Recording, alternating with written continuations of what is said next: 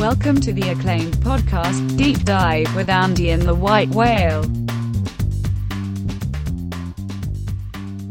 Welcome to the Deep Dive. Happy Tuesday. This is some more new format here for us for the off season. As long as golf is kind of absorbing all of the attention across the gambling landscape. Once we get to Thursday, I think we're going to do our best to keep these coming early in the week. And so far, so good. This is this 2-team per pod episode format. I am loving this. It's been working out quite well. Hopefully you agree, Andy. Oh, I think so. We're finally letting them breathe, giving them a little room. We both joked about that afterwards when we did yesterday's podcast. Like, man, we talked for 40 minutes about the fucking Bengals. Yeah. And you know what's funny? After we got out, like almost immediately after we ended it, I thought to myself, like, we didn't make an important point about them, which is that they are better off with like a 4-win season. Like, think about if they could draft that offensive tackle out of Oregon, right? Like the next Orlando Pace guy. Yeah, right? I think we make that that's point enough, like just in general, talking about all these teams that are going to have such a narrow, range of outcomes between like 6 and 10 win, or but there's teams that are legitimately somewhere between like 6.5 and 9.5. And if they end up on the top end, they just get the shit kicked out of them in a wild card game. If they end up on the bottom end, they're still somewhere in the mid-teens for a draft pick. Where, you don't want to be an 8-8 team ever. No, I'm not sure if somebody has a case for that. Make the case for it. Tweet at us, but I get that. Like the fans like to see wins. It's better for maybe the morale, the team. Maybe you could make a small case for like a free agent making a decision like, this team is closer than we thought.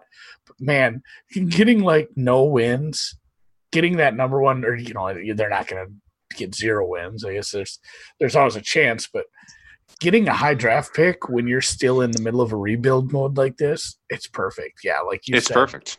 Getting a really high end generational tackle like that. Lineman. Yeah. What's that guy's name? No idea. I don't follow college. I gave up on it. This was the year I was going to get deep into college, and then we got Rona, and I said, I guess at least Penei Sewell. Yeah, this is it sounds generational like a pasta NFL draft. Dish. It sounds delicious. I believe he's Samoan. That's like exactly who you want to anchor your offensive line for years to come to protect Joe Burrow. And you're better off being at the top of the draft to get that guy than you are if you accidentally win 6 or 7 games this year if you're a Bengals.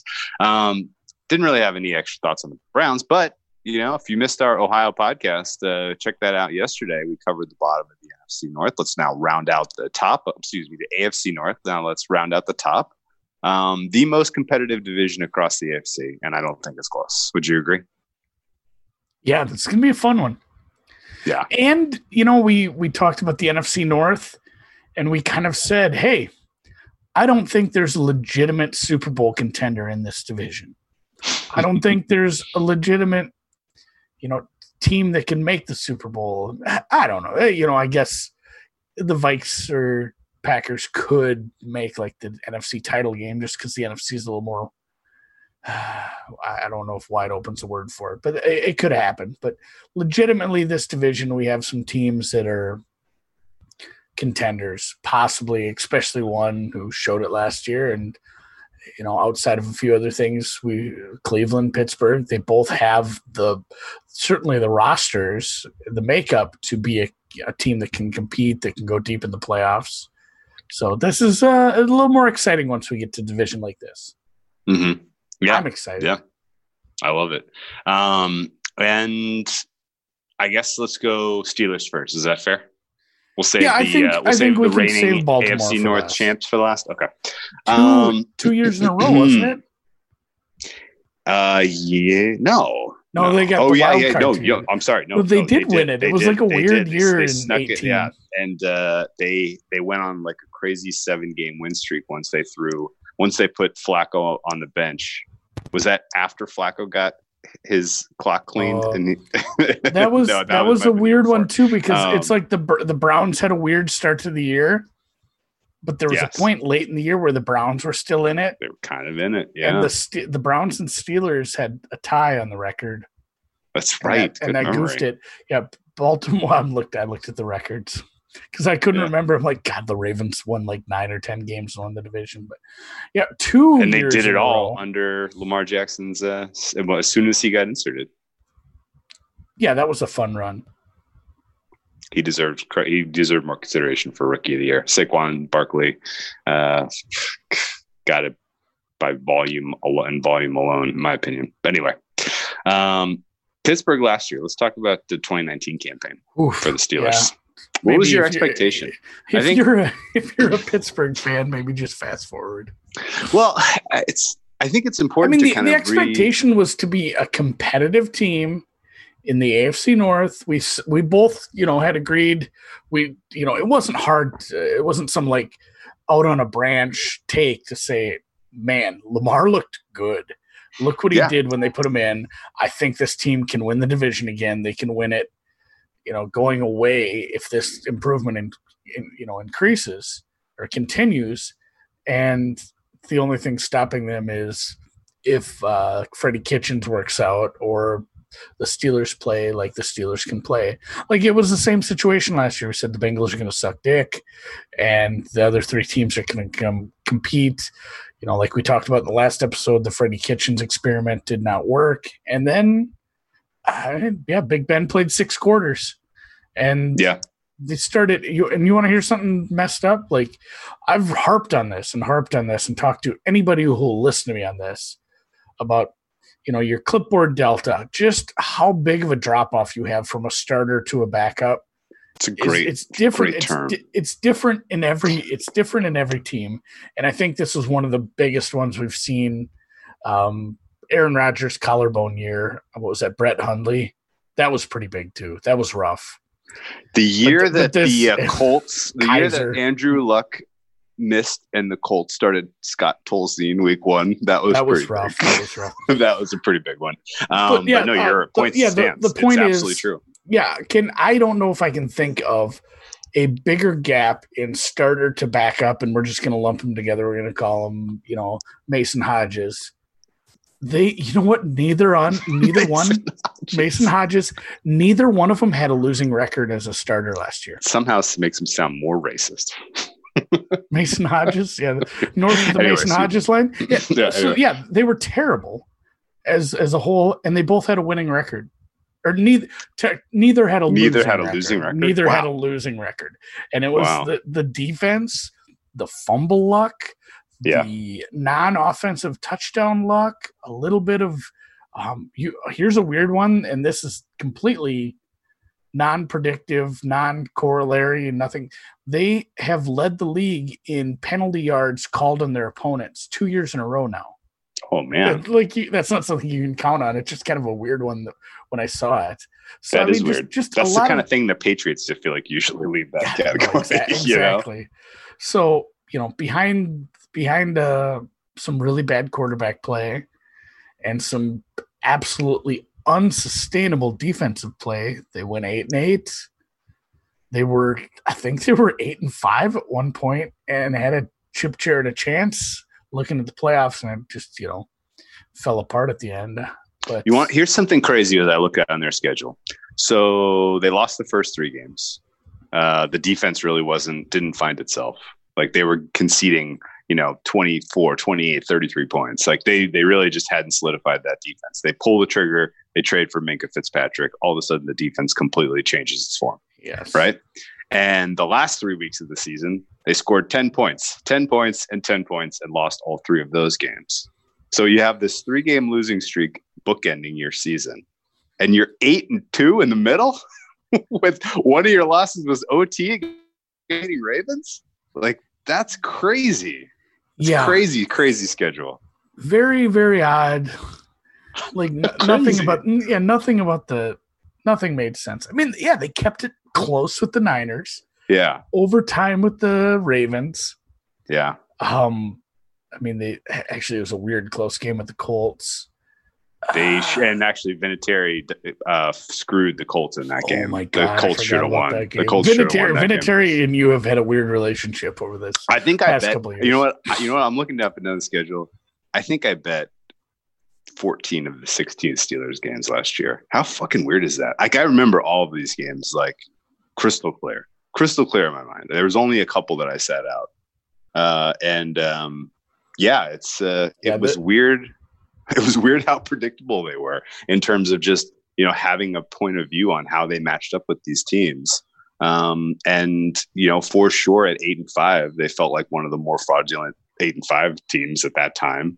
Right. I had massive bet on that Bills side when they went in that primetime game. Bills won 17-10.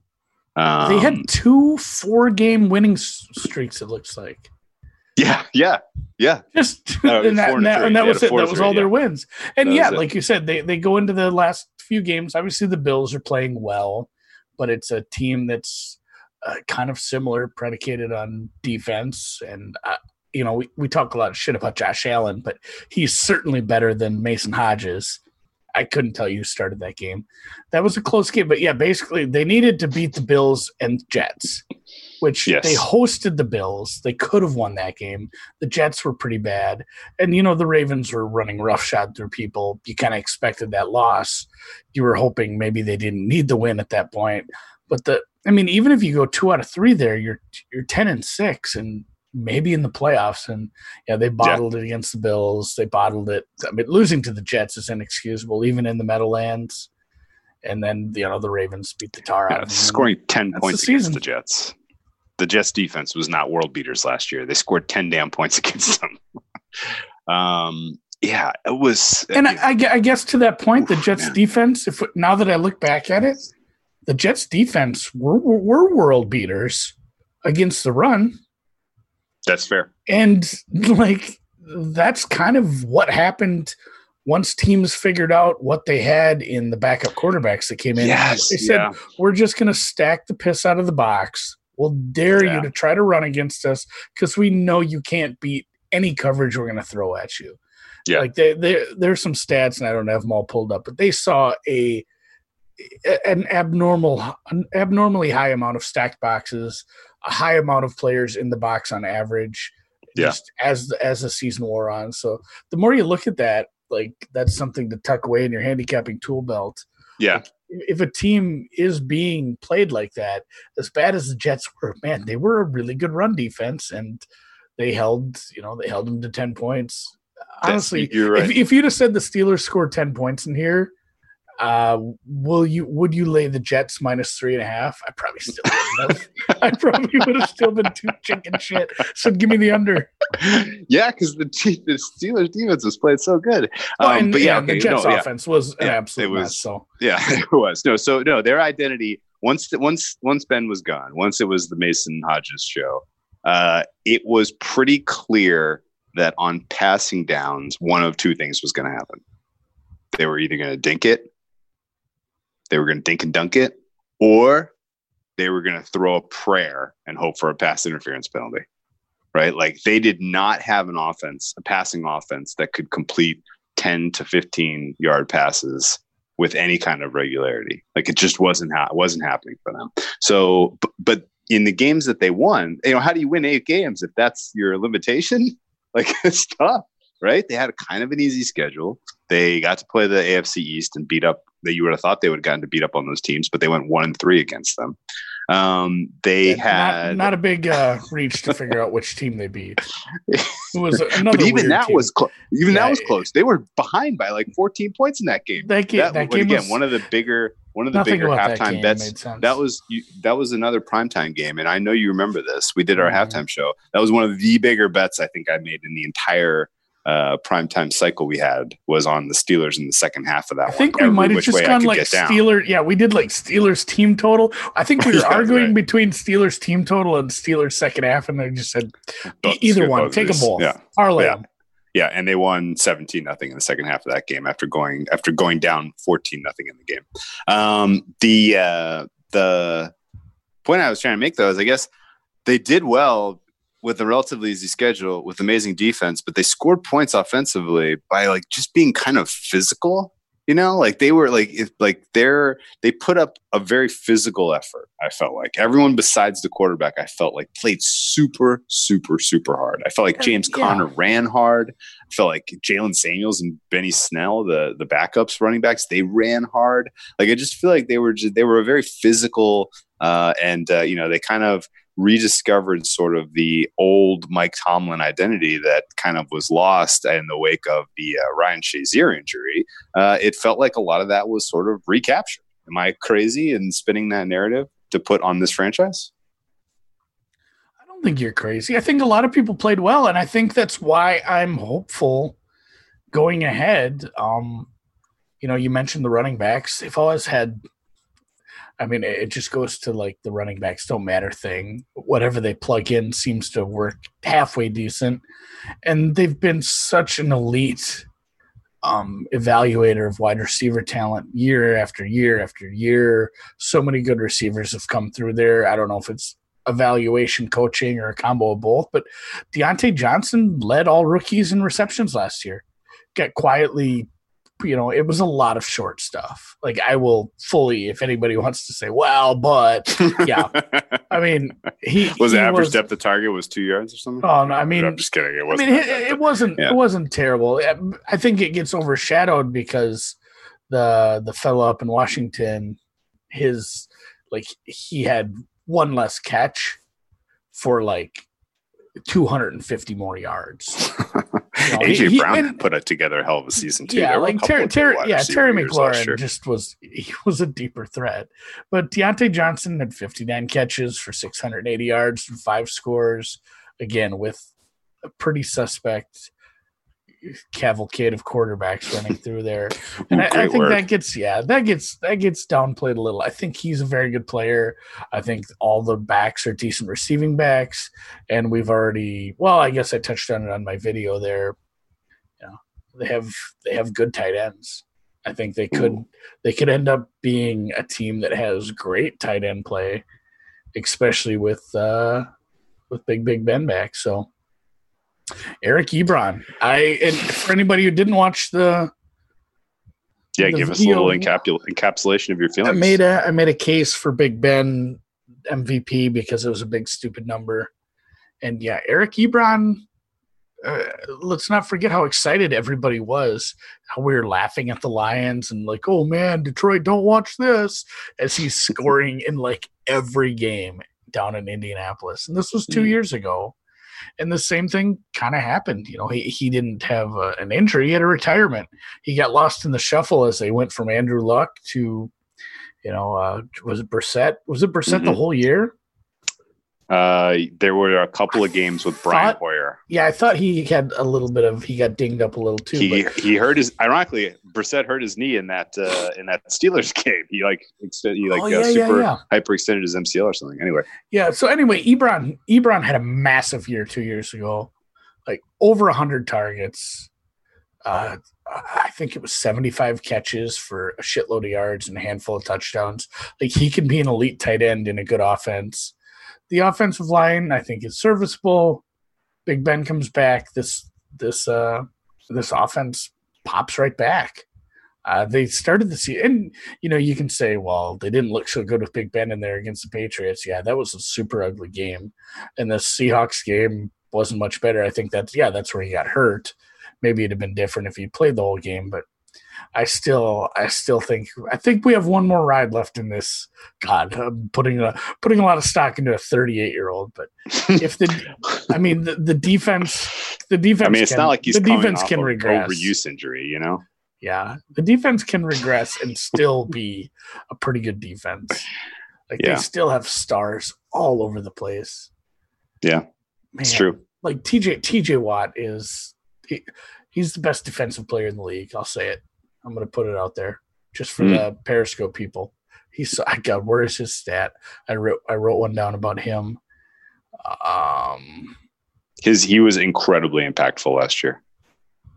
Even on downs where he didn't get to the quarterback, he was extremely disruptive. Yeah, Bud Dupree was really good too. He has just a shitload of hurries. What is it? 34 and a half sacks, 15 forced fumbles, and 18 passes defended in 3 years. Yeah, that's amazing. He gets it. Yeah. Okay. So should we start with the offense? Yes. Ben Roethlisberger, coming into last season, I think, preseason really, like there was no clear sign that he was about to hit the wall. I didn't find that in fact, 2 seasons ago, the Steelers were like a dead nut over team. Like I played so many Steelers games overs, especially once their defense was just on the rocks. Yeah, he had 5,000 yards that year. They were. Yes, oh my God, that's right. He was a little sloppy. He led the league with interceptions, but it wasn't like game breaking stuff. It wasn't like that was flipping their expectations. We came into the season there. I think their win total last year was 9.5. They were close to the top of the AFC. They were like 18-1 to win the Super Bowl. Like a lot was expected out of this team. And he goes out in week 2 with an elbow injury. He didn't play especially well leading up to that. The Patriots game was a nightmare. I think his elbow was injured. I think it was hurt too. The Patriots game was a nightmare. The Seahawks game, he was not covering himself in glory up to that point. We talked about this on the MVP pod, but he didn't end up having a procedure, or he didn't have a Tommy John, but he had some sort of procedure. We found out, so he went under the knife, but mostly he got the rest he needed to kind of do a full offseason of rehabilitation. By all accounts, he looks like he has lost a lot of the problematic weight that you could have made jokes about on Twitter over the last year. If you saw any photographs of him, most notably the tubby fucker. I think it was during the Bills game on NBC Sports where we got the Cornelius Yukon Cornelius. Well, he let his beard just get out of control too. Like he just looked like a well-fed homeless person. Is it Yukon Cornelius or Cornelius Yukon? I think it's Yukon Cornelius, but it's not Christmas time. It's been a long time since I thought about this. It is Yukon Cornelius. He had the full-on Yukon Cornelius face, and since then he has lost a lot of that weight. He's talked pretty publicly about struggling with alcohol and I'm presuming painkiller issues, and has since cleaned that up. Apparently, feeling healthy, feeling young, feeling refreshed, and I think your optimism for his ability to kind of give us something, let's say 75 to 75 to 85% of his best isn't out of the range of possibility for expectation. Like you're not coming into this season expecting you're going to get the best ever season you've ever seen from Ben Roethlisberger, right? I'm trying to think, what do you think his best season looked like? I didn't go back and look at. I mean, he's had a long. He's of the Eli Manning draft class. So you're talking 2000. Roethlisberger's best season. His best season had 5,000 yards passing, 38 touchdowns, and 10 picks. Probably. He's only thrown for 5,000 once. He's been close a couple times, but honestly, the second half of his career, he's had a couple nice, 28. I'd say 2014. Yeah, that's his. I'm looking at his 32 and 9. I'm looking at it now. That's a really good season. That's a really good 309 yards per game. Effectively 5,000 yards passing. 300 yards. Yeah, that's a really good year. Super Bowl? They won in 2005 and 2008, I believe. The year Brady tore his ACL in 2008, they won, and the year that he was after his rookie year, they beat the Seahawks in a hotly contested Super Bowl. Yeah, that 2008 season wasn't. If it truly was 2008, yeah, I mean they're 12-4, but he was 17-15. Like he's had better seasons later in his career. Last year obviously wasn't great, but yeah, the year before 34 touchdowns, 5,100 yards, averaging 320 a game. Like you said, they were a dead nut over team. I think getting somewhere near that with I like Washington, Schuster, Deontay, and Ebron. And I like the receiving backs that they have. I think he can get close to something like that if he cleans up the interceptions a little. The defense plays, 70% of what they were last year. It's probably a team that gets double-digit wins because, and again, this is something I alluded to in the little video I made for the MVP case for him. Their schedule is pretty wide open for a team. Pretty friendly. Yeah. This is something we're seeing as we get into these. Like you get into a team and you're like, oh man, like there's so many things I love about this team. I bet I'm going to look at their schedule and it's just going to be brutal. And this was just the opposite of that. I was so excited about that. All the minus spots they have, they only had 2. It was 2 disadvantaged spots. I'm doing air quotes because that's what you call it in your chart. Both disadvantaged spots are against Cincinnati. They got Cincinnati off a bye, and they got Cincinnati on their second week of a road back-to-back roadie. Otherwise, they get 2 teams on the second half of the opponent's back-to-back road, and then they do have to travel to Dallas, but they'll be off a bye. So they get some extra rest going into a tougher road game. Like their schedule isn't terrible. I'm not sitting here going to hammer the over 10 because I have enough Pittsburgh liability, but I would lean towards maybe an alt over.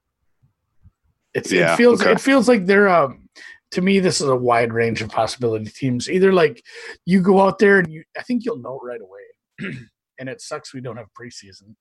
Because you're like, oh shit, Ben, like the surgery didn't take. Ben kind of looks rough. Yeah, like he's not with it mentally. He's not in it to win it. He's just going through the motions. Get a couple more years. Like this sucks. We're dead. Or he's playing like he can play. Big guy, big arm, shaking off defenders, winning games. Your volume got really quiet on me. Oh, that's just me talking. Oh, you didn't unplug your mic or something? No, I was just kind of waxing poetic and staring off into the distance. Oh, now it's back. Now it's fully thinking about my Steelers. But yeah, and then pass defenses, that was another thing I kind of honed in on when I looked at just Big Ben's numbers in general. Baltimore is a good defense. Baltimore is a good pass defense. The Bills are a good defense, a very good pass defense, and the rest of it is pretty much mush. There's a couple in there that are middle of the road, but there's some really bad pass defenses that they're going to play in there. So if they can get that pass defense, like just Washington, Jacksonville, Cincinnati, New York, Houston, Cincinnati. What a soft landing for. There are some games that he can rack up some stats and make me look smart in. So hopefully he can get it together. This is my team I'm stumping for. I got a off-market number for them to win the division on one of those odds boosts. Nice. So I'm done betting on the Steelers. I've put too much into it already. Okay. Well, if you had bet them over 9 when we saw that open, you would have made a good bet because that went from -110 to -131. So there's been a pretty decent amount of pressure on the Steelers over. So you're not alone. And I agree, their schedule is kind of bizarrely, stupidly easy. The 2 Baltimore games aside, I think they have a fighter's chance in every one of these games. Like there's they have some very solid wins looking up and down here, and they have some where they clearly are in it. And you're right, the pass defenses that they're facing overall this season are pretty weak. There's not a lot here that's really scaring me. And, Ben with even at 75, 80% of what we've seen him at his peak with the weapons he has at his disposal, this looks like an offense that is going to be able to score points. They're going to be in games. Ben Roethlisberger always was in games. He was the kind of quarterback that was capable of a comeback on you pretty much every freaking time. Like he's not afraid of taking risks and, throwing into tight windows and doing what it takes to come back into games. And so I feel in general like there aren't any glaring holes, weaknesses, problems with this team. And your enthusiasm is completely fair. I think this is a playoff team. Yeah. And if you look at the offensive line, I think that's maybe the one thing we haven't touched on yet. Some of the metrics look like it was a bad line, but a lot of it is like sack numbers and stuff like that. Yeah, I completely reject that. I reject. Thank you. Reject it. Tell the people why. Because Mason Rudolph and Duck Hodges held onto the ball for a flipping eternity. For an eternity last year. They couldn't read defenses. They just were not talented enough football players to execute the offense. And I guess we're going to get to the Ravens later, and I'm going to be able to wax poetic about their offensive system from top to bottom in ways that, is transforming the game of football. I don't have the same general warmth for Randy Fitchner's system. Like I said, he kind of could only really get Mason Hodges to dink and dunk it. He couldn't really unlock any of their perceived strengths. Which do you remember the Niners a couple of years ago when Garoppolo went down and they just they went Hoyer to Mullins, something like that. He actually made it look good where he just switched everything up and said, well, we have to switch our offense because we don't have our starting quarterback anymore. And they did do some of that, but at the same time, there's only so much you can do with what you work with. They used a sixth offensive lineman 3 times as much as the year before. They just had to go into a weird old school dink and dunk, run the ball with no success kind of offense. And that's kind of what we're hammering at here. It's another one where it's kind of hard to grade, even though they were an 8-win team. We're saying, what was their point total putting them at? I suppose that's going to probably reflect right around 8 just because the defense was so good. Their Pythag, did you have that up? Yes, I do. Hang on. Their Pythag wins was 7.6. Yeah. Yeah, they were pretty close because Pythag is based on points scored versus points allowed, and they had a lot of games where they didn't allow a ton of points. So they, even though Pythag says they were a 7.6 win team, points allowed and points scored, I'm almost 100% sure that takes into account any points scored. So when you want to talk about some of these weird, they had 4 return touchdowns. They had a big turnover margin. They had a huge sack margin. Things like that kind of help balance out just how bad this offense was at times. That's true. And we're looking at this. We're looking at this evaluation of the Steelers this season, eyes wide open, expecting all of those things to regress. Mm-hmm. I'm not looking at this and saying, oh, well, they're going to beat the Cowboys because their defense is going to hold the Cowboys to 20 points. I'm looking at this like they're going to beat the Cowboys because I think this offense can score 35 on them. That's going to be one of the more fun games we see all season. It's going to be like 34-35 one way or the other, something crazy like that. there's a chance you could get a game-breaking defensive play at the end of that game, and they win 35-28 or something. But it's I'm specifically we were warm on the Browns. We were warm on the Steelers. I'm going to spoiler alert. I think the Baltimore Ravens are in line for a double-digit win season again. And this is not an incongruous point of view because the AFC North gets to play the NFC East. All 4 of those teams have flaws. They get to play the AFC South. There is no juggernaut in the AFC South. There are a plus lot you get the of Jags. Wins. And plus you get the Jags. There are a lot of wins on the schedule for all of these AFC North teams because they're all relatively good. They all have solid quarterback situations and solid, but with maybe some small questions. Ben's health, Mayfield's progression, but that'd be a fun bet. Which one? Bet that I don't see offered anywhere. Total wins for your division. Oh yeah, like an over under. Because obviously you can only get so many in division. There's only so many in division, but you have to handicap all the rest. Or like division versus division handicap wins, like the NFC North plus 2.5 to the AFC North. I would bet on that. I'd probably take the 2.5. I would probably take I would lay it too. Because I mean, are we going to look up at? We're not going to really know what happens in this division until end of December, early January, in terms of who's going to win. I don't think this isn't going to be a runaway again like it was last year.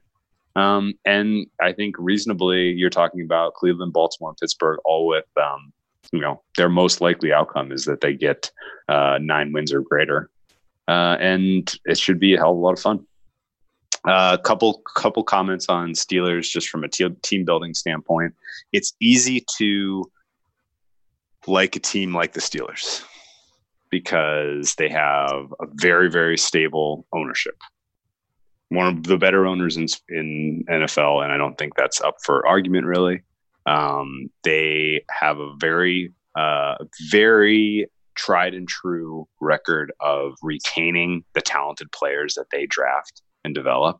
They have a very strong development program. That's huge. You can't understate how valuable it is to be able to to improve your likelihood of hitting on drafted players just on the basis of developing them properly. And the Steelers have done that time and time again with super important positions, namely offensive linemen, wide receivers with a star. Like they're incredibly good at that. And then, some portions of the defense, notably, safeties and pass rushers. Like they have, the very, very strong foundation overall. And Keith Butler, the defensive coordinator, is a guy that we would poke fun at 2 years ago with some of the limitations of their defense. But obviously last year he figured some very important things out. And I think overall as a franchise, it's a very, very, it's an easy, when you have a couple of things going in their favor, an easy schedule, a good, couple breaks in luck with finally getting some healthy players back at key positions. Like, it's easy to like a team like this, I think. And over in terms of their front office and decision making last year, I thought they did a fine job. No one really, no one who they didn't bring back, I think, qualifies as a meaningful loss. I thought there's probably one, but it's not huge. Like Hargrave was a good D tackle. I'm not sure if they really filled in great there, but you can't keep everybody in it. And it was a good defense. They added. I want to say they traded for a D end, and then they did. They didn't really draft defense. They drafted a linebacker. Well, they drafted defense, and that their first overall pick went to get Minkah Fitzpatrick. Yeah, that's fair. Like, was there somebody they were going to get in the middle of the first round with Minkah Fitzpatrick's skill set? No. Like, I don't think at the 15th pick or wherever they would have ended up. It looks like they were 49th in the second round, so that's probably right around 17th. Like, they were not going to get a Minkah Fitzpatrick, so, especially in hindsight. Now that we're looking at how well he played, like that was a good trade. So, yeah, they did well in that. They drafted another wide receiver.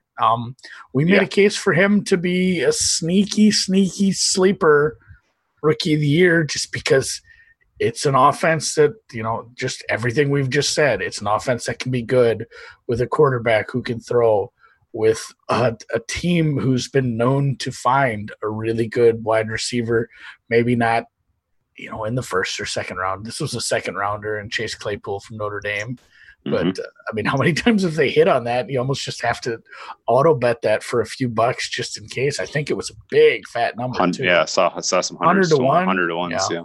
Yeah. Oh yeah. I put a few bucks on it. Just he could take that slot that James Washington is occupying right now. And I could entirely see that. Put Smith Schuster back in the slot.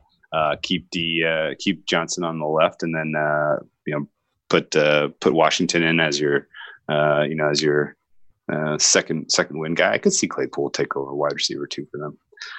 But specifically, I agree. Hargrave was fine, but he was only really asked to take over a role that that Tuitt missed he only played like 6 games because he was injured. And Tuitt's a fine player. Hayward is a very good player. He doesn't get a ton of credit. These Bud Dupree, not as good as TJ Watt, but he's a very effective pass rusher. And when you have that much depth, you're extremely dangerous. They had a high draft pick the previous season with Devin Bush at linebacker, who's a very talented player. Like there's just, they made a really nice pickup off the scrap heap of Joe Hayden. He's revitalized his career here, and obviously Minkah Fitzpatrick, we think is reasonably, he's going to be a star at safety in this league for years and years to come. So it's a complete roster. I forgot how young Devin Bush is. Oh yeah, like as far as linebackers. So you went. Was that 2 years ago? Yeah, the draft that. Right, not this year's draft, but the previous year. He was a rookie last year. Okay, I'm thinking back to 20. He was there. He was their number one. He was their number one draft pick last year. They didn't have a number one this year. They traded for Fitzpatrick. Yeah, I was thinking back to the Roquan one because I'm like, God, he might have been the best linebacker out of that. Roquan's kind of had some health issues. Who did the Bills take? Tremaine Edwards, maybe. Yeah. I think that was 2 years ago. We had a few Yeah, 3 if you want to, however you want to say it. We had a few nice linebackers go. Yeah, that's true. Yeah, they've nailed some of these picks. They nailed a trade. If they nail one more wide receiver here and Ben plays good, sky's the limit. Yeah. What do you think? Continuity across the offensive line. They only swap out one guy. They bring in a veteran, Wisniewski, as left guard for Ramon Foster, who retired. Like it's just a good, complete team. Negative Nelly for the long term. The window's closed. I mean, the window's closing fast, and it sucks because you've got Baltimore and Kansas City, and God knows what's going to happen with Cam up in New England. And great point. There's a bunch of guys that are on the last year of a rookie deal. There's Big Ben being 1,000 years old. The offensive line has a couple people that probably won't be around forever. So I can see like a go for it mentality if they want to make another trade in season and add a piece that they think they're missing. They've been aggressive with it before, but I'm not sure what that would look like if you were going to. And again, it's like we said when the Bengals did their drafting and their free agency moves, you can't make a trade for someone who's not available. Like a trade coming together also has to have someone willing to give somebody up that you need. So that might never come to fruition, even if they are actively shopping around for someone. But Windows not huge on this team. I'd hate to see what the rebuild is going to look like.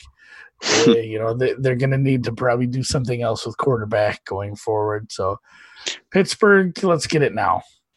Yeah, realistically, if Ben doesn't have it, and if after you lose to the Giants and the Broncos, you're better off positioning yourself for one of the top quarterbacks who's coming out in the draft next year than you are pushing for 8-8.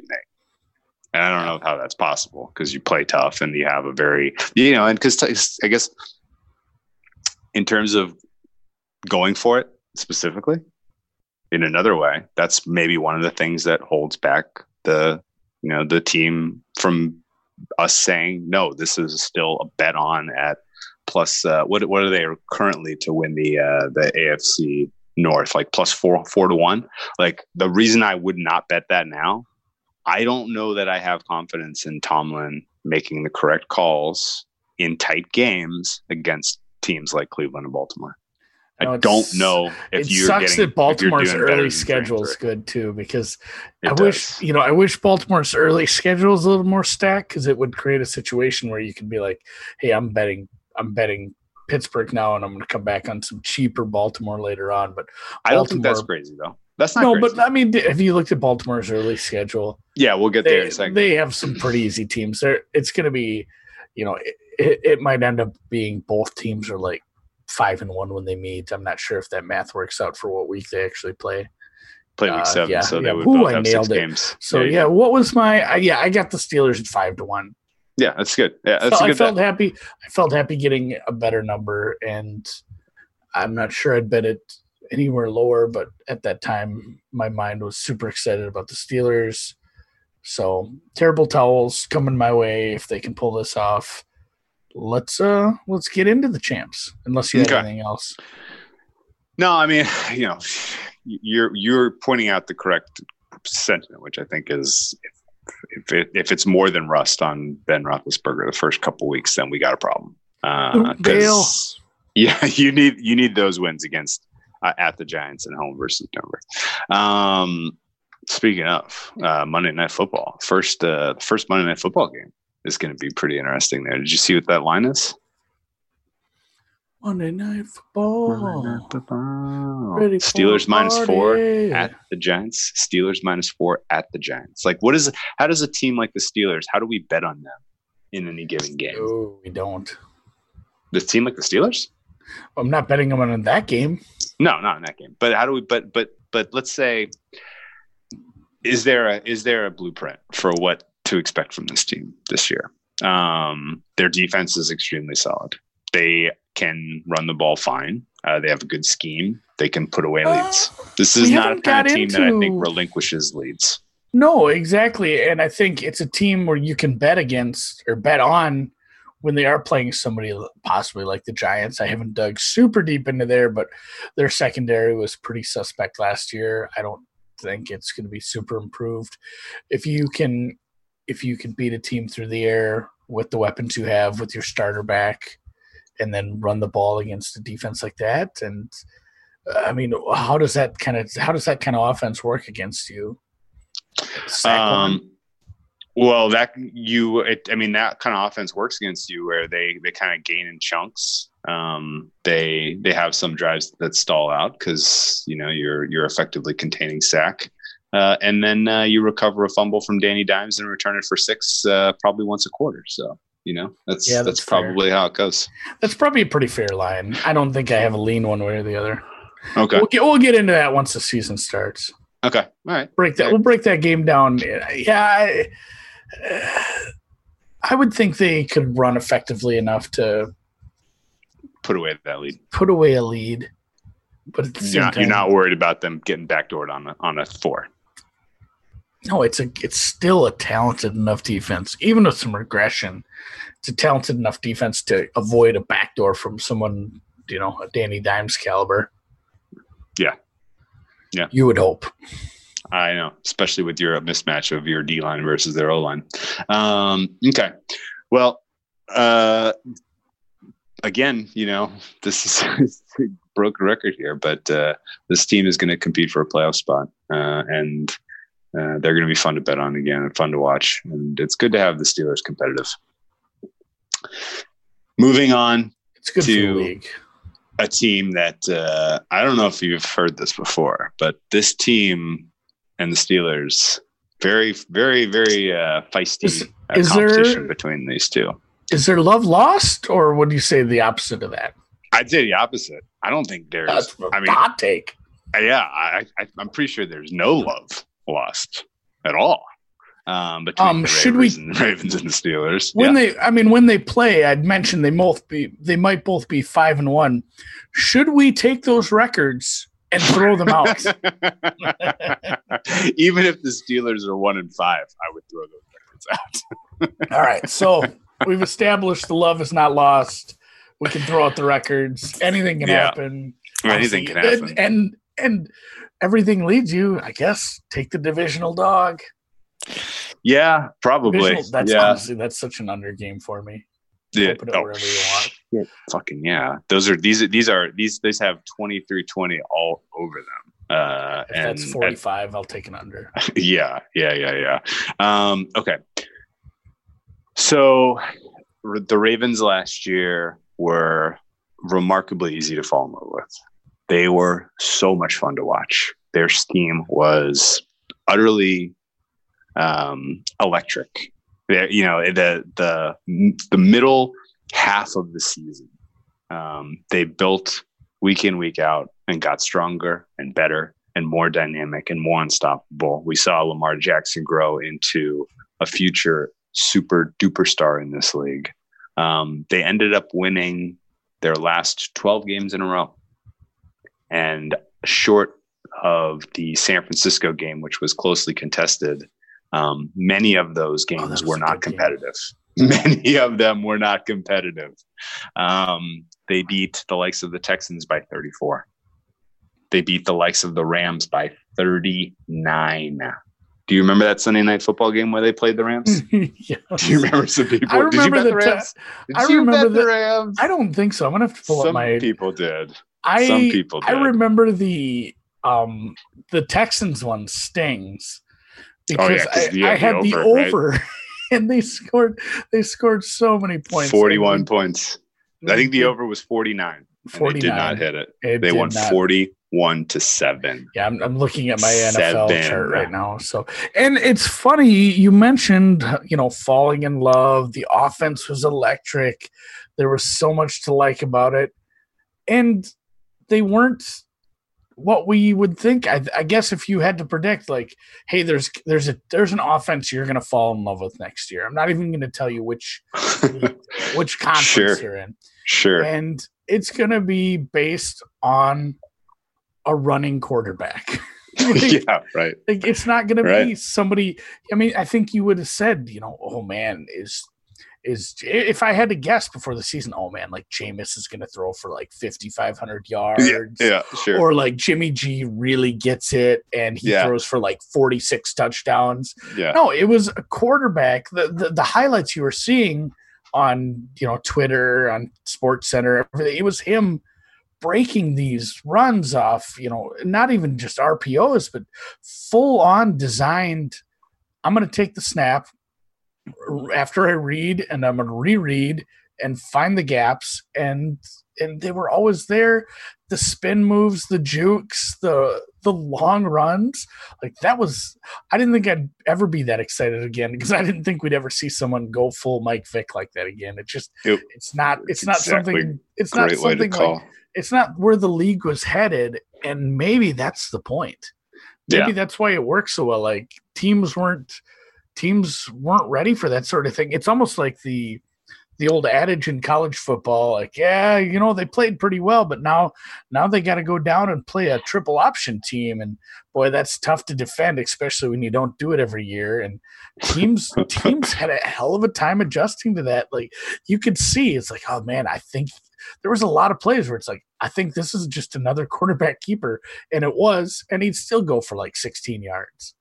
Yeah. That had to be just incredibly frustrating as a defensive coordinator to try to maintain the offense. And, we've gone over it a few times, the disappointment in the playoffs. They threw the ball a lot. Like they threw the ball an inordinate amount of times compared to a lot of the game plans they had. And that didn't work. And the big plays didn't go right. And it was a really disappointing end of the season. It was. And you have to tip your cap to Tennessee for doing everything right in that game. That was a black swan. What made this, I guess when I step back and you asked me, okay, well, what made the Ravens so dynamic offensively? They could hurt you so many different ways that there was no like real obvious game plan you could come into as a defense and say, okay, this is how we're going to stop them today. Right. They had so many multiples. They were so dynamic. They were, they were as effective as a power running team, as a finesse running team, as a finesse passing team. They could get you so many ways that you really had no adjustment for it. And on top of all that, the coach and the system absolutely embraced sort of the things you most want to see an NFL team do in terms of going for it on fourth down, in terms of keeping defenses off of on their heels. And it was just brilliant to watch. You felt like you're watching football from the future. It was so I like cool. that football from the future. So cool. Not only the just, hey, we're going to do something different, and we're not doing it to be different. We're doing it because we drafted a player with a certain, like, this is your Liam Neeson. Like, Liam Neeson, the way he did things, it's because he had a certain set of skills. Yeah, that's true. That made him very dangerous. And they built it around it. They didn't do the whole square peg round hole, like, hey, guess what? You're a pocket passer now because you're in the NFL. Or even worse, you're a wide receiver, like some teams wanted to do. We're going to build this around you. We traded back into the first round and, used up that sort of draft capital to use a first round draft pick on a quarterback. Why would we try to force it and make you into something you're not? Let's run an offense around your skill set. And Jesus Christ, it worked. Yeah. Like, so it's the most common sense thing you can say, but still you see teams again and again trying to fix a quarterback rather than play to his strengths. Or I guess it can go for a lot of positions. It's just magnified when it's at the quarterback position. And yeah, they absolutely made it work. And it's been fun to watch for these. I don't know how many games we said he played in 2018, the last 7 plus a playoff game. So it's been, 25 games of that. It's been so much fun to watch. Yeah. Lamar Jackson ended up finishing the year number 6 in rushing yards. Like, your quarterback was That's a top stupid. 10 in rushing yards. His rushing ability opened up other aspects of the running game. Made Gus Edwards look good. They made Mark Ingram obviously he's a great player, former Heisman winner, and he's even at age 30. He was incredibly effective for them in the regular season. Yeah, they had a sub package where they had 3 Heisman winners in the backfield. Yeah. And the major leap that for sure clinched Lamar Jackson the MVP last year was he made a meaningful step forward in his passing part of his game. And you think of, okay, well, you have this dynamic rusher, 1,200 yards on the ground, 7 yards per attempt. That's flipping crazy. 7 yards per attempt. And still yet, he only didn't take a meaningful number of sacks, only fumbled 9 times. And this is now you add a wrinkle of he can pass the ball downfield with precision, particularly over the middle of the field. He did an incredible job becoming a better anticipator of defensive backs and where they were going on the field and doing things to throw guys open, to create to create the perception of misdirection and disguise of the play in ways that makes him, you can't look at what he did last year and say, well, it might not work again. Yeah, I don't know how you can definitely call for touchdown regression. Like, his touchdown rate, the percentage of, I think it's just what percentage of passes it would for touchdowns. It's was unbelievably high. It was unbelievably high. It was like double the average. Like, yes. It's too high. That's going to come back to earth. 36 touchdowns was a lot. He might not run for that many yards again. He'll still be very dangerous, especially in those just called quarterback runs or even scrambling. Like, he's a very dangerous player, and he did, like you said, that was the biggest thing. He took a decent step forward. And Christ's sakes, you talk about, I think you were not digging at Mark Ingram for being old, but I mean, you had an old running back, and you had Boykin, Snead, Malcolm Brown, and Andrews, your tight end. I think they had a different tight end too. Hayden Hurst. Hayden Hurst too. They shipped, but still, like, it's Hayden Hurst. It's not Gronk.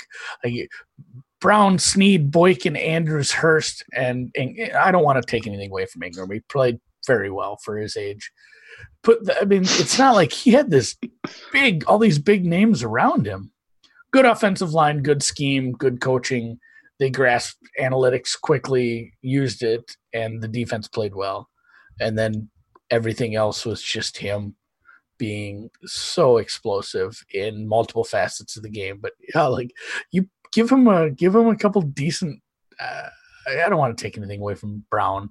I guess I was high on him last year, but it wasn't like you had all these huge name receivers and offensive players around him. He did a lot of this, and I guess you do have to give a lot of credit to the front office, to the coaching staff, to the scheming, and to the adoption of analytics. Like they had a guy. It's funny. I was mad. It's like when you think you invent something, like, oh shit, I got the best idea, and then you go on Amazon and there's like 30 versions of it already, and you're mad. Like I said this as we were just bitching at each other in like some group chat when a coach made just a horrendous call a couple of years ago, and I remember saying this. I'm like, you need to hire a nerd. You need a nerd that can run a computer program and say, well, actually, and tell you like, hey, you don't want to kick this field goal. You just hurt your win percentage by like 3%. You should go for that fourth down every single time. And it should be just like an offensive coordinator where you can call up to your nerd and say, what should I do here? And they did that. I was so pissed. I'm like, well, I guess I didn't like call any NFL teams and tell them they should do it. So they just got ahead of me on that one. But yeah, that's what you need to do. You need someone who's running those simulations and saying in these situations, like, this is what we should probably do.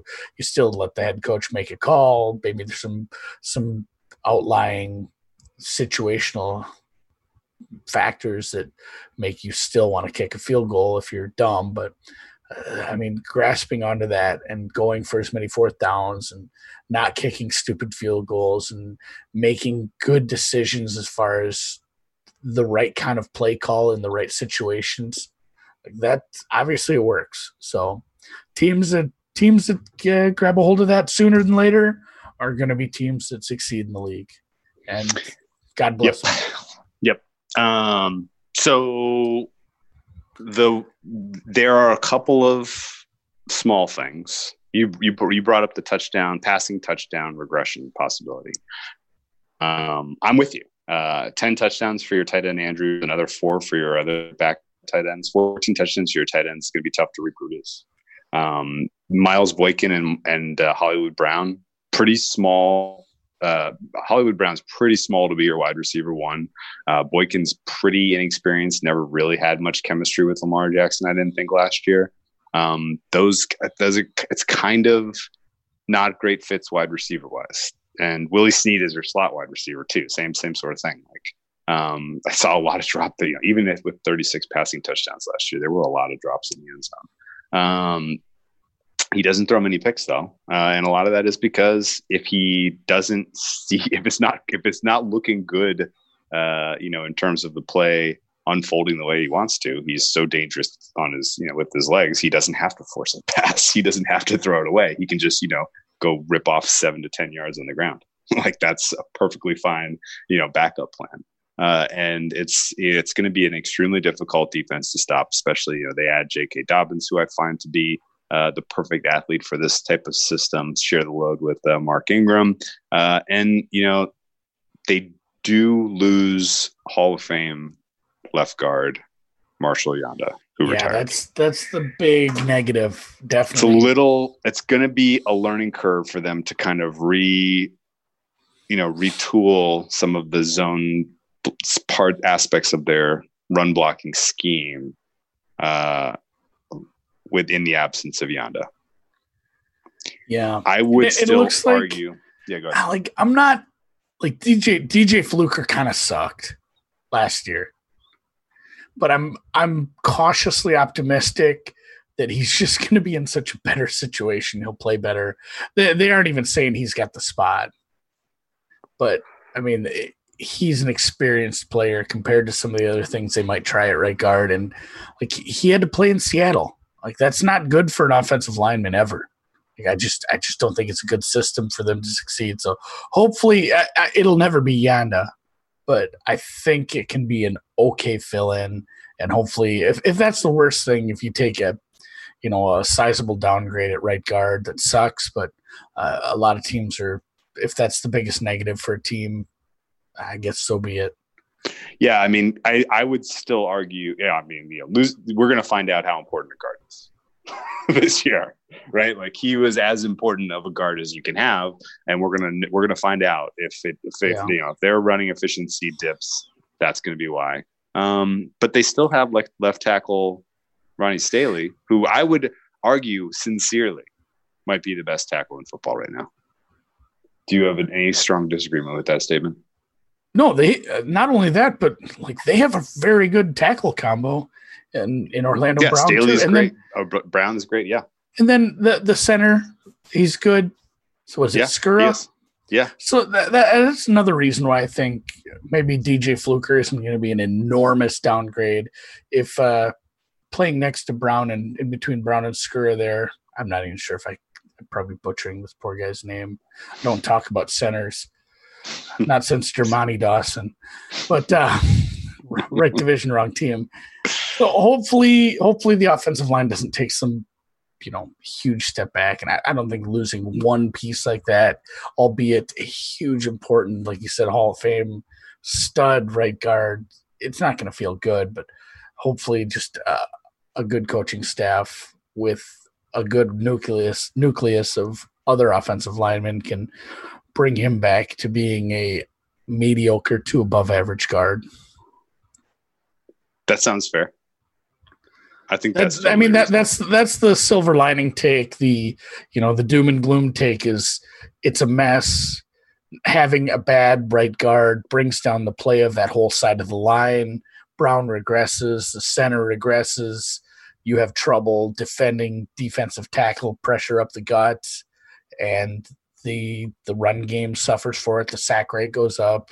So that's the bad take. I guess we can't always just be sunshine lollipops. Sure. It is amazing though how what a tiny. We talked about the offense now for 15 minutes, and they're going to be fucking great. They are going to score points, and they're going to win you games. They're going to come back in games. They're going to get you leads. They're going to put pressure on teams. They make up a tiny, tiny, tiny proportion of the Ravens' cap hit this year. They are doing it so lean on offense, and yet they are so good. The defense makes the up offensive line is the defensive line is cheap. Yeah, the O line, the D line. They got no offensive. Yeah, excuse me, their O line. They're not paying. The quarterback's not making much yet. The O line's not making much here. You're not paying wide receivers O-line much. Yeah, it's incredible, and that has afforded them the opportunity to just load up with vets, experienced players, talented players on defense.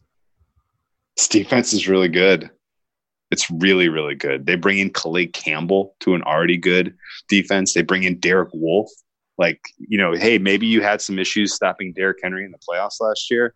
Maybe in general, you wish you were a little stronger against the rush last year. Well, putting big bodies like Campbell and Wolfe in the middle, like that immediately solves that problem. They drafted likely the best linebacker in the draft fell in their lap. Just fell beautifully into their lap. Like a beautiful. I thought for sure it wasn't going to happen as we were midway through. We were cheering for linemen to be drafted anyway. So I was fine watching him drop. And then I looked at the couple of spots ahead of Baltimore and I said, man, I don't think they're going to take Queen. He's just going to – I think a lot of people had him mocked to New Orleans. Yep. And it just got a little weird there in the mid to late round as it sometimes does. And I remember saying that to you, like, they're going to get him. And what a coup for an already good defense to get a perfect fit for this this linebacking core. Yeah, perfect fit. For a team that what were they 12 or 13 wins? You'll have to fill me in on that. 14-2. 14 wins. A 14-win team had 6 picks in the first 3 rounds. Like Incredible. They weren't one of the, we talked about the Steelers. It was a good trade to lose their first rounder for Minkah. This was a team that still had quite a bit of draft capital after being a great team who with a cheap offense. And that not only can they spend on defense, but they drafted a bunch of defense as well. Yeah. And I guess overall, I would say their front 7 to me is a top 10 front 7. On top of that, they have, again, they're smart. Don Martingale runs a system where he is blitzing you from various locations. He's using lots of misdirection on defense. They are disguising their intentions in a way that makes it extremely tough for the opposing quarterback to understand what's going on pre-snap. And it's incredibly effective. They absolutely have the defense that can carry them to another double-digit win season, even if the offense takes a meaningful step backward. And I mostly feel that way because the secondary is just freaking loaded. Jimmy Smith, Marlon Humphrey, that's my worry, I think. And Marcus Peters? That's my biggest worry on defense. Well, no, and I think it's unfounded, but it's stuck in my head watching all these really great corners just fall off the face of the earth for no reason. Like it seems to just be happening a lot more now. Like I don't have any facts to base. They're not just because they're not young enough. Just because Marlon I think Humphrey is a really talented young good player. No, he's young, but like the Marcus Peters trade was great. Jimmy Smith, great, but at the same time, I've seen just like think of Josh Norman or like Revis. Eventually, man, we've really seen some corners and some defensive backs that just unpredictably fall off for no reason. So hopefully that doesn't happen. Like I said, I don't have like some facts-based evidence to base this on besides just the anecdotal, this is happening to cornerbacks for some reason. So hopefully they continue to play at a high level because like you said, there's a ton of talent back there. They have a pretty good single high safety who made the news for some weird reasons. I forgot about that. This is and like you said, the coaching is great. This is the only time we will stump for a martingale system on this podcast. But yeah, the coaching on both sides of the ball is very good, and that's when you take talent, coaching, preparation, and a full love of analytics, you win 14 games. Yeah. So let's get to why not give Greg Roman any love yet. So there's the two things I want to explore. If we feel this positively about them in so many aspects, what is a reasonable expectation for wins? Is the market fat on them in any way? And does the schedule afford them the opportunity to get the 1 seed in the AFC? And what do they need to do in the playoffs to be to realize the potential of this unit as a whole? Yeah, man, they can get the 1 seed. Our friend Zuma has talked to us and made a decent case for regression, which, man, regression comes for every man. And the schedule, I don't know how you feel about the schedule. I don't think it's easy, but I don't think it's tough. I guess I'm going to put the schedule as middle of the road, and a lot of that's based on how I feel about. I think Pittsburgh will be decent. Some of the road games against teams that could go either way for me. Like playing Houston on the road isn't great, even though they've lost a bunch of pieces. It's still a good quarterback, and it's a tough spot because Houston will have extra rest. They go right from that into Kansas City. Kansas City will be playing a second straight roadie, but it's still the goddamn Chiefs. There are some easy spots, which is why I think it's kind of a middle of the road schedule. I guess some of this is going to depend on these teams that are a little more wide variance for me, where we don't really know what we're getting yet, and it's going to be really tough once we get to some of these previews. Maybe once I dig in deeper, I'll find out. But like Houston, Indy, Tennessee, Cleveland, Philly, those could be good teams. Yes. And they could be bad teams. And if it's more one way than the other, Baltimore wins 10, 11, 12 games. If those are turning out to be much tougher games than anticipated, and you still have Pittsburgh twice, Kansas City, at New England, at Cleveland late in the year. Browns always playing tough too. Yeah, so it could be a tougher schedule, but I put it between kind of the 10 and 13 win season. Yeah. I think they double digits. Nine wins would be a disastrous season, I think. Yeah, I'm with you. Which means if you're betting under 11, you don't have a ton of margin for error. You're going to be sweating that thing till you're going to be sweating it super hard because the last 3 weeks of the season are 3 W's. So they're going to put some serious pressure on you no matter what.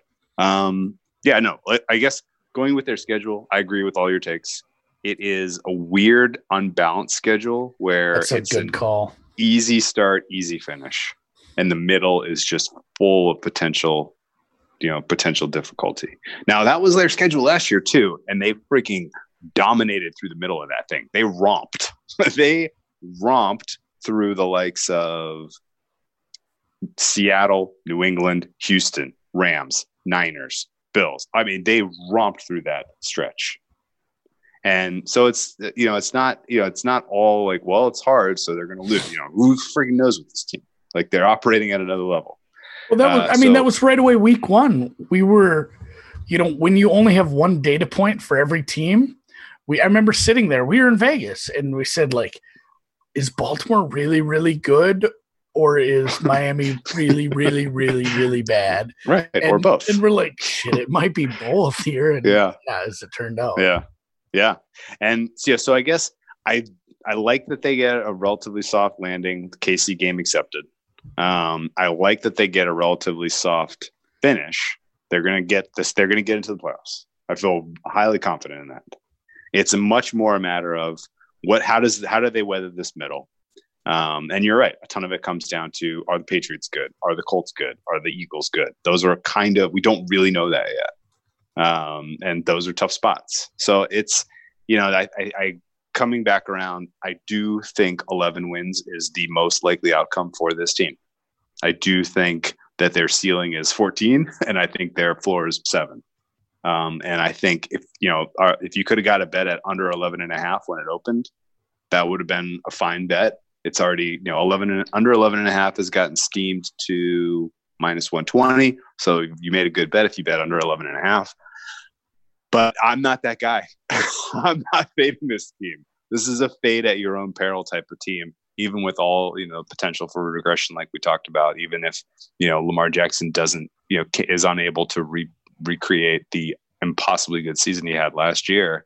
I still think 11.5 is going to be a damn sweaty under. On 11, I want no part of. So I'm steering clear of the win total for these guys. I think the best place to the best, my kind of vision for how this season goes for them, they get some wins early. Maybe they even shock the Chiefs because they get them at home. And then they take their lumps in the middle and then just find their form down the stretch. And we get the, I would like them to recreate the Chiefs season of last year in terms of ups and downs. Minus Lamar Jackson getting hurt. I hope Lamar Jackson. Yeah, why would I was just about to give you shit. Why would you hurt? And that is the case for an under. If you truly believe in some regression, and we have made cases for regression in numerous parts of this, where maybe the defense comes back to earth a little in a few spots. The quarterback isn't going to throw that rate of touchdowns. Maybe he doesn't run for as many yards. And then also, he is a running quarterback who's taking a few more hits than an average quarterback. So whenever a quarterback is more likely to get hurt, and it's super hard to predict something like that, if he were to miss 6 games, 12 wins seems off the table, even with RG3. Yeah, I know. I don't disagree. And so, yeah, I mean, the threat of an injury, the threat of regression, I didn't even consider Lamar Jackson for his MVP price, given what it was. No, it sucks. It's just too tough. And same thing. Like, I'm not betting him to win the Super Bowl now. I'm not betting him to win the AFC now. And you did make a bet on the offense, though, if you want to spend a minute on that. Because I bet on Rookie of the Year, J.K. Dobbins. I don't hate that. No, I'm entirely expecting he gets, because he's young, fresh leg. I'm entirely expecting he wrestles the RB1 role away from Lamar? Mark Ingram. I guess I'm expecting he wrestles the RB2 role away from Ingram. Yeah. But no, do you know what I'm getting at though? Like the way KC's season went last year, like they didn't realize their potential the previous season. they lose that AFC Championship heartbreaker to the Pats. And then last year they were amazing off the top, and they had their lumps through the middle. A lot of that because of the Mahomes injury, but regardless, like the team overall wasn't performing as well. Like the loss to the Texans is a good example last year. And then they found their form down the stretch and were unstoppable in the playoffs. And that's kind of what you need if you want to win a championship in this league. You don't need to be peaking week 10 on Sunday Night Football against the Rams. You want to be peaking in, the divisional playoff round weekend and carry that momentum into the Super Bowl. So I'm hopeful that we see this schedule sets up well for the Ravens to be that team this year. Because I really like to see Lamar Jackson get some playoff wins. I would really like to. I'm hopeful that when they play Pittsburgh on the road, the second time they play Pittsburgh on Thanksgiving, week 12, I'm hoping that we have a Ravens team that's about 8-4, something like that, right? Maybe they lose that game. They're 8-3. They lose that game to Pittsburgh. They're 8-4. And now Pittsburgh may be 8-4 too. Maybe we're talking about, oh man, it's going to be a race down the wire to see who wins the AFC North.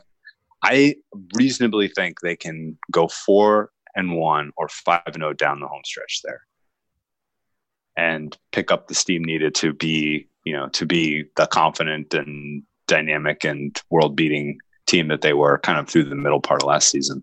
I want to get their future at that point with a better price than you get now, right? Yeah. And that leads me to a question of math. And gosh, I kind of want to ask my my math guy too. What percentage difference do you make these? Like, let's just give them percentage chances to win the Super Bowl once they're entering the playoffs. And nothing weird has happened. The season has played out pretty much normally. We don't have some crazy outlier teams, but you put Baltimore in the 2 seed, KC in the 1, and then flip-flop them.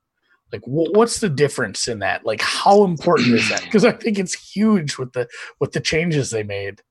Like, it feels like there isn't going to be and obviously, like it's so common sense to say this. Like, there's teams that say, I guess we're the 2 seed. Like, it would take a lot of things to happen to get the 1 seed. Like, you absolutely can't give up on that dream this year because it's such a big difference in, I think, win probability for the getting 2 and winning the Super Bowl. Off the top of my head, I think it's about a 20% swing.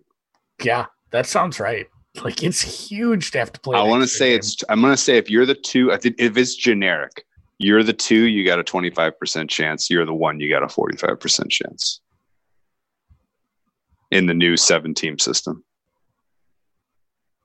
Yeah. Playing an extra game, it doesn't matter again. I mean, think of how many playoff games you've seen where touchdown to double-digit favorite has lost just over the last couple of years. I mean, sure. Just in last year's playoffs, the Saints lost to the Vikings. Oh, especially because we think with the likes of the Steelers and the Browns lurking that you're going to have a tough playoff. That wild card round in the AFC, there's going to be some tough games. Yeah. Yeah, there had to be 3 last year. The Saints to the Vikings, the Titans, like every game. I don't know, at least 2. But I mean, it happens every year where there's. It's not a foregone conclusion if you're a touchdown favorite or better in the playoffs. Like, playing an extra game adds a whole element of risk to losing that game. You just guess what? Man, the 1 seed's important. You really have to grind out a season. It sucks for both of these teams. Like, I guess it should never be easy. We don't need to roll out red carpets just because we like the way they play, and they aren't entitled to multiple Super Bowl wins. But to be Lamar or Mahomes right now, like, it sucks that the other one exists, because it's going to be every year for a long time, I feel. Hopefully neither of them gets hurt.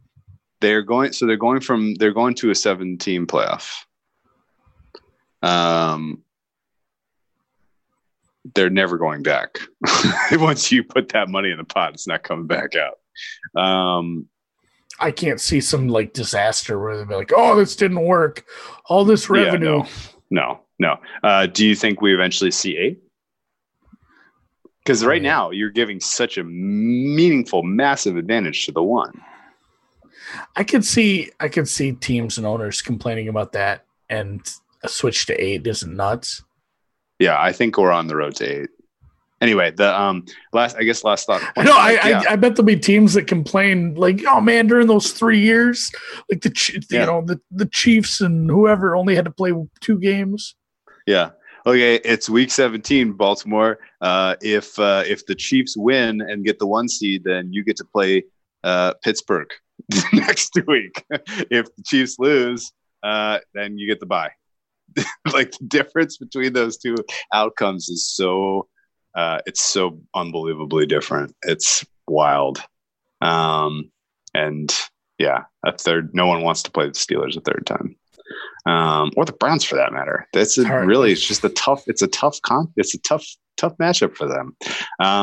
So yeah, it's going to be fascinating. I think we did this pretty fairly. And my strategy kind of for the Ravens this year, more than anything, is going to be kind of, I'm probably going to take some shots against them. If you're giving me enough points, they're favored in every single game.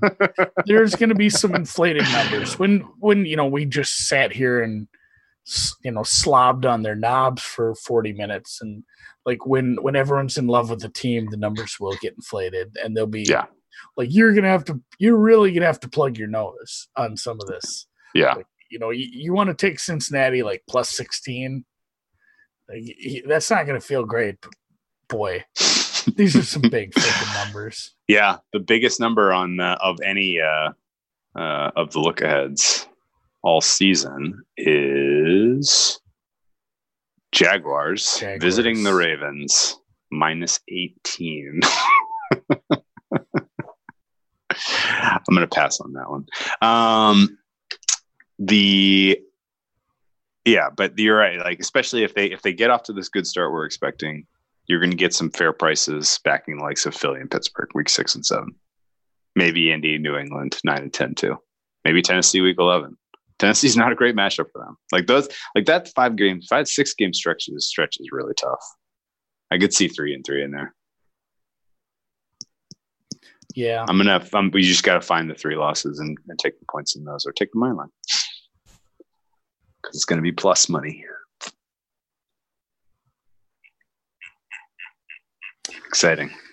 Yeah, I'm just looking up and down the schedule trying to find a spot where I'm excited to back. And this is where you really got to take 2 steps back, trust your numbers, look at everything and say,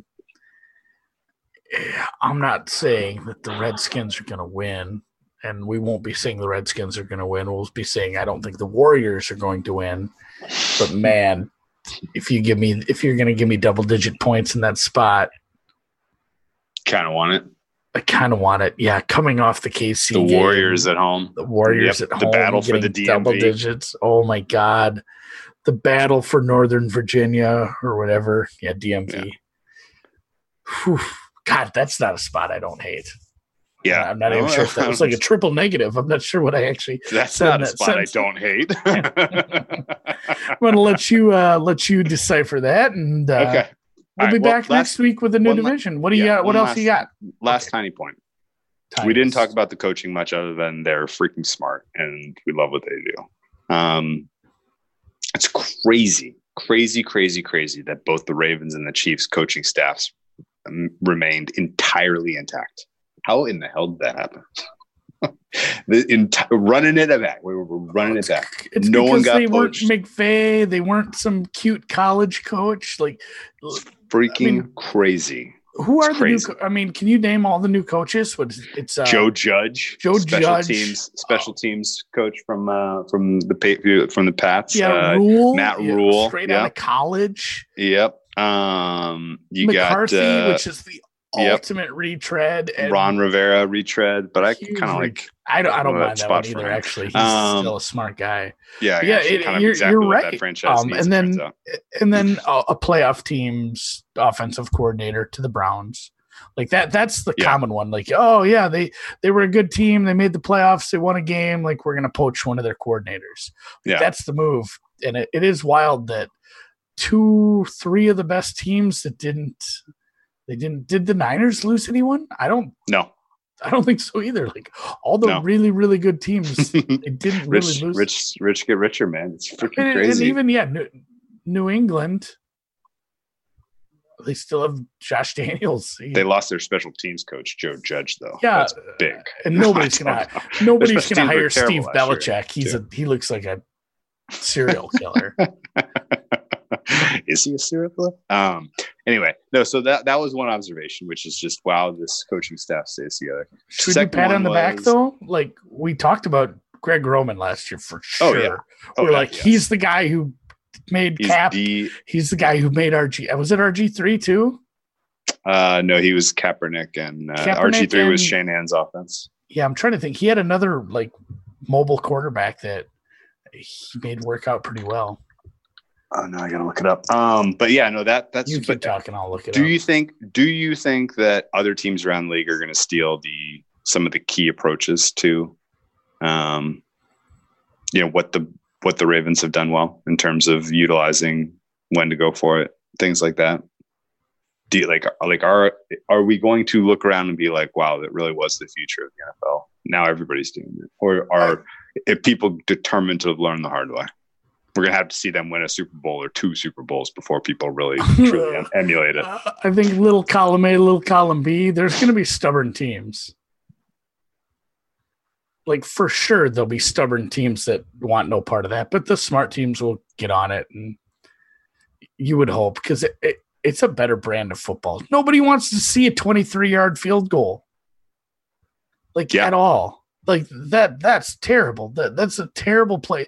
Even people who aren't, sitting down with a pencil and doing the math know, like, that sucks.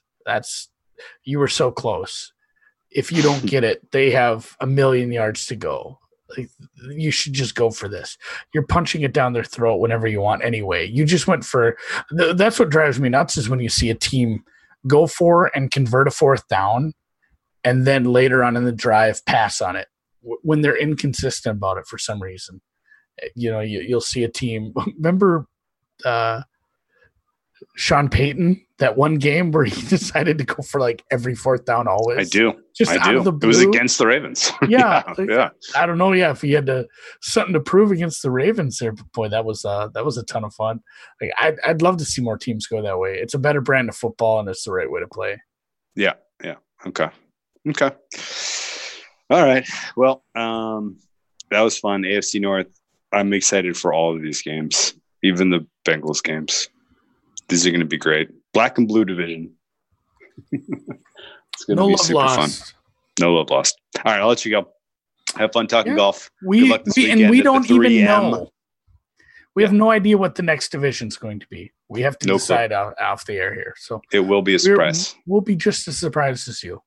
Yeah, sounds good. Good luck at the 3M. You going to go? Or are they no fans? They're not letting fans. I wanted to. Oh, bummer. Next year. Thanks, Kareem. Seriously. Who you got, by the way? Harris English, I saw. Yeah. See your one shot, one kill. Somebody's trying to talk me into Doc Redmond, and it sucks because I like Doc Redmond quite a bit. So I might have another FOMO pick. That's the only guy that I saw that popped for me. I think this is going to be another scoring weekend, isn't it? Yeah, for sure. You need guys who get a lot of opportunities and can sink some scoring, especially on I think the par 3s are pretty tough. So hopefully you find some guys that can score, get a lot of opportunities on the 5s, and have good irons to get some opportunities on all the 4s. That's what you're going to need. Nice. All right. Well, have fun. Good luck betting. Continue your winning ways. Keep destroying the golf market. And we'll talk on Monday. Yep. Sounds good. See ya.